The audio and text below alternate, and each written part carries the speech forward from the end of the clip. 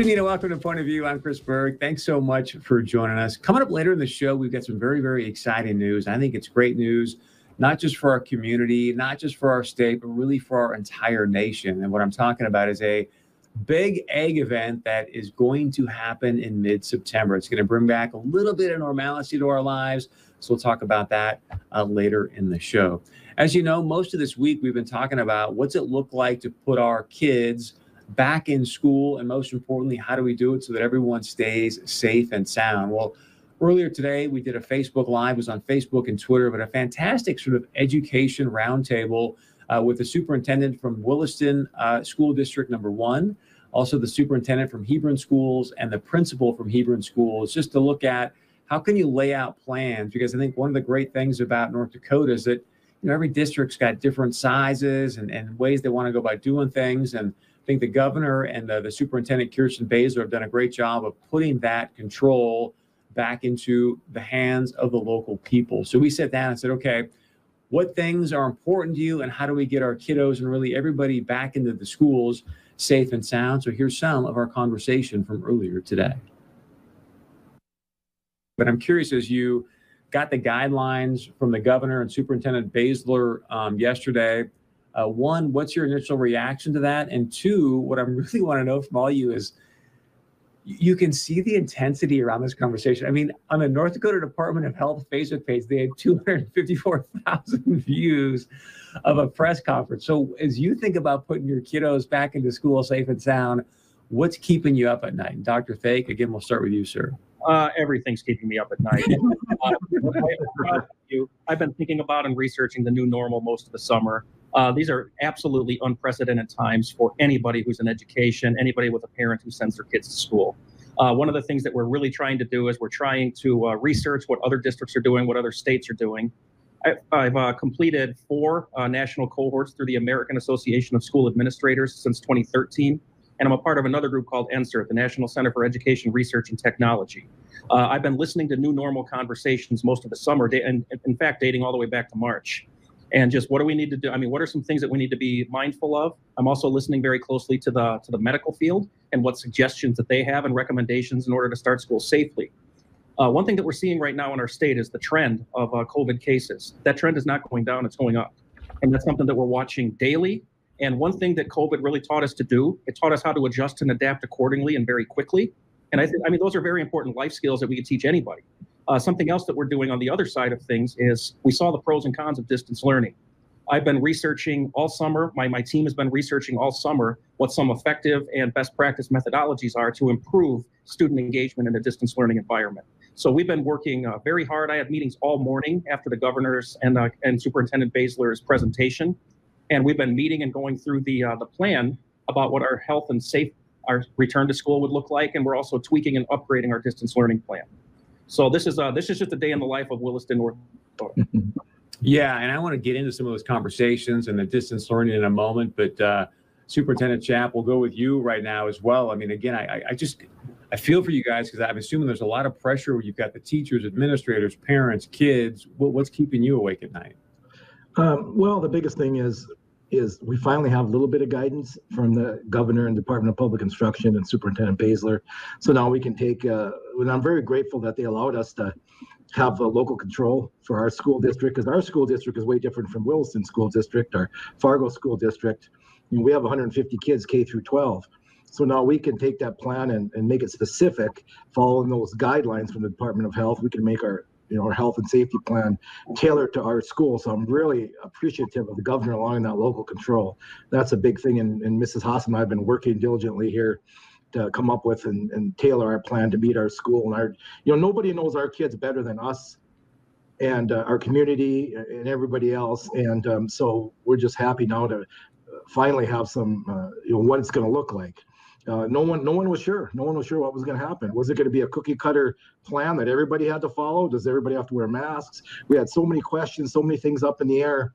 And now to finally have some answers, we can go to work here and put it together and get ready for the school year. Because in a small town, wherever you go, you get asked questions. When school, what's going to happen? What's going to happen? And when you can't give them any definite answers, it's pretty difficult. Now we can give them some definite answers. And of course, our plan's probably going to look different from Dr. Thake's plan up in Williston, but that's the great thing about it. And we're very appreciative that they gave that local control to schools.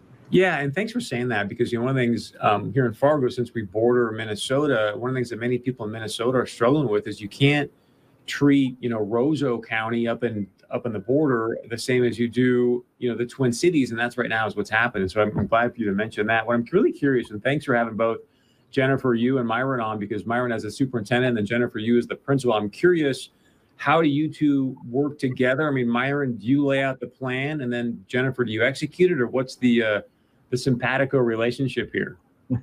Well, we've got a great working relationship, and so we sit down and we do the plan together. And no one knows our students better than us two, and our staff, and our school board and everybody else. But we sit down and we work on that together. And we've already done that already and started on that. And we already had something together before the governor, spoke yesterday. And so we're pretty much ready to go. We just got to finalize that plan and visit with our school board about it, and get approval, and we'll be ready to go. Of course, our distance learning plan, we're going to have to tweak that a little bit, and because it's going to be a fluid situation as soon as school starts, because who knows what's going to happen? Who knows what's going to happen in your school with cases, or in each town? Every school is going to be different, so we're going to have to just plan for every possible scenario. And there may be some scenarios that come up that we hadn't planned for, but we're going to try to do the best we can to cover all our bases. And Jennifer, for you, sort of what do you see as your plan or your strategy to execute? Like Myron said, we work very well together, and we've been working on our plan for a couple of weeks here, and waiting for the word from the governor, which we got yesterday. But the thing that keeps me up at night, back to your original question, is actually the kids themselves. I mean, I see them outside of school because I live here. We live here, Mr. Schaaf and I. And just last night, I had a teenage young man come to me. We were having a teen swim night. And he said to me, Mrs. Hossman, are we having distance learning again next year? And I said, no, it looks like we're going to be able to start out the school year coming back. And what he said to me hit me like a ton of bricks. And that was, oh, I'm so relieved, because if we were going to do distance learning, then I was just going to go get my GED. And I thought to myself, oh my goodness, these kids, the adults are all worrying and talking about it and making comments and such. And I know that needs to happen. I mean, we all have our own opinions, but the kids too, in our particular situation, I don't think too many people love distance learning.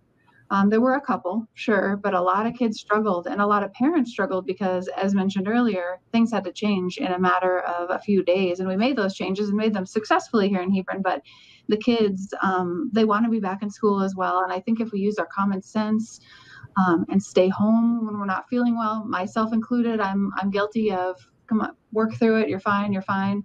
But if we can kind of use our common sense and keep our kids home and ourselves home when we're not feeling well, I think we can kind of keep this coronavirus out of our building and continue doing what's best. And research shows that the number one factor that affects the kids in the classroom is the live classroom teacher. So like Mr. Schaaf was saying before, in our situation, if we can keep our specific school corona-free, then fantastic. Thank goodness we're allowed to make those decisions for the plan that's going to be best for our school. Same for Dr. Thake. And Fargo is very different. We understand that. They're in a different situation, and their administrators have to make decisions for their community. So the thing that keeps me up at night is the kids. So let me ask you this, because there was an interesting interview done on NBC News, and they had a bunch of pediatric doctors on, and they asked them, hey, do you feel comfortable sending your kids back to school? So I'll pose the same question to each of you. Jennifer, we'll start with you and just go around. But if I don't know if you have kids or not in the school system, but if you did, would you feel comfortable sending them back to school? Absolutely. My son, he's going to be a sophomore. He asked me the same question. Mom, are we going to have distance learning? No. He said, well, that's good, because I'm taking a year off if we're doing distance learning. So that was a no-go. They're happy to be back. My daughter was a senior here last year, and so she graduated, thankfully. We were able to have that ceremony and those sorts of things, but she's going off to NDSU, and that's a whole different subject. She's going to be required to wear a mask in her classes, and she's none too happy about that, but that's also a different situation that they're in. So absolutely, I'm comfortable with my son coming back to school. We will monitor our situation closely. We have every possible scenario that we can think of, thought of course, like Mr. Schaaf said, there might be something we haven't thought of, but we're flexible and we'll react and we will follow the guidelines as they've been laid out for us and try to keep our school as safe as possible so we can continue to operate. Dr. Thake, how about you? You feel comfortable sending kids back to school? One thing that's in our plan is the key word is choice. We need to make sure our parents have a choice. We sent out a survey question to our staff and to our parents. And the question was, if there's no vaccine for COVID by the beginning of the fall, what would you most likely do? We had about half of our parents said they would send students to school with or without distance learning, but we had about 19% of our parents. This is like over 1,311 respondents. And 249 of our parents said they would prefer to remain in a distance learning environment for the safety of their kids. We asked the same question of our staff. We had over 310 staff members participate in the survey, and the staff members also said with or without distance learning was the most frequent answer. I mean, I'm with or without social distancing.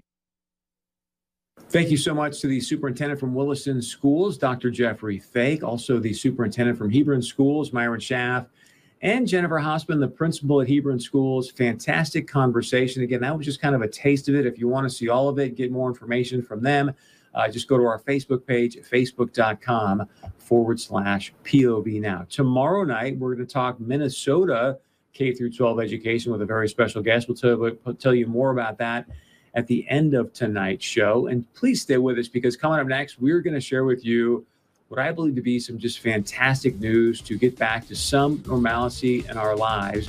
Big Egg event is going to be happening in September. We'll tell you which one and when coming up right after this. As always, please share your point of view with us. Very easy to do. You can email us, text us, leave us a voicemail.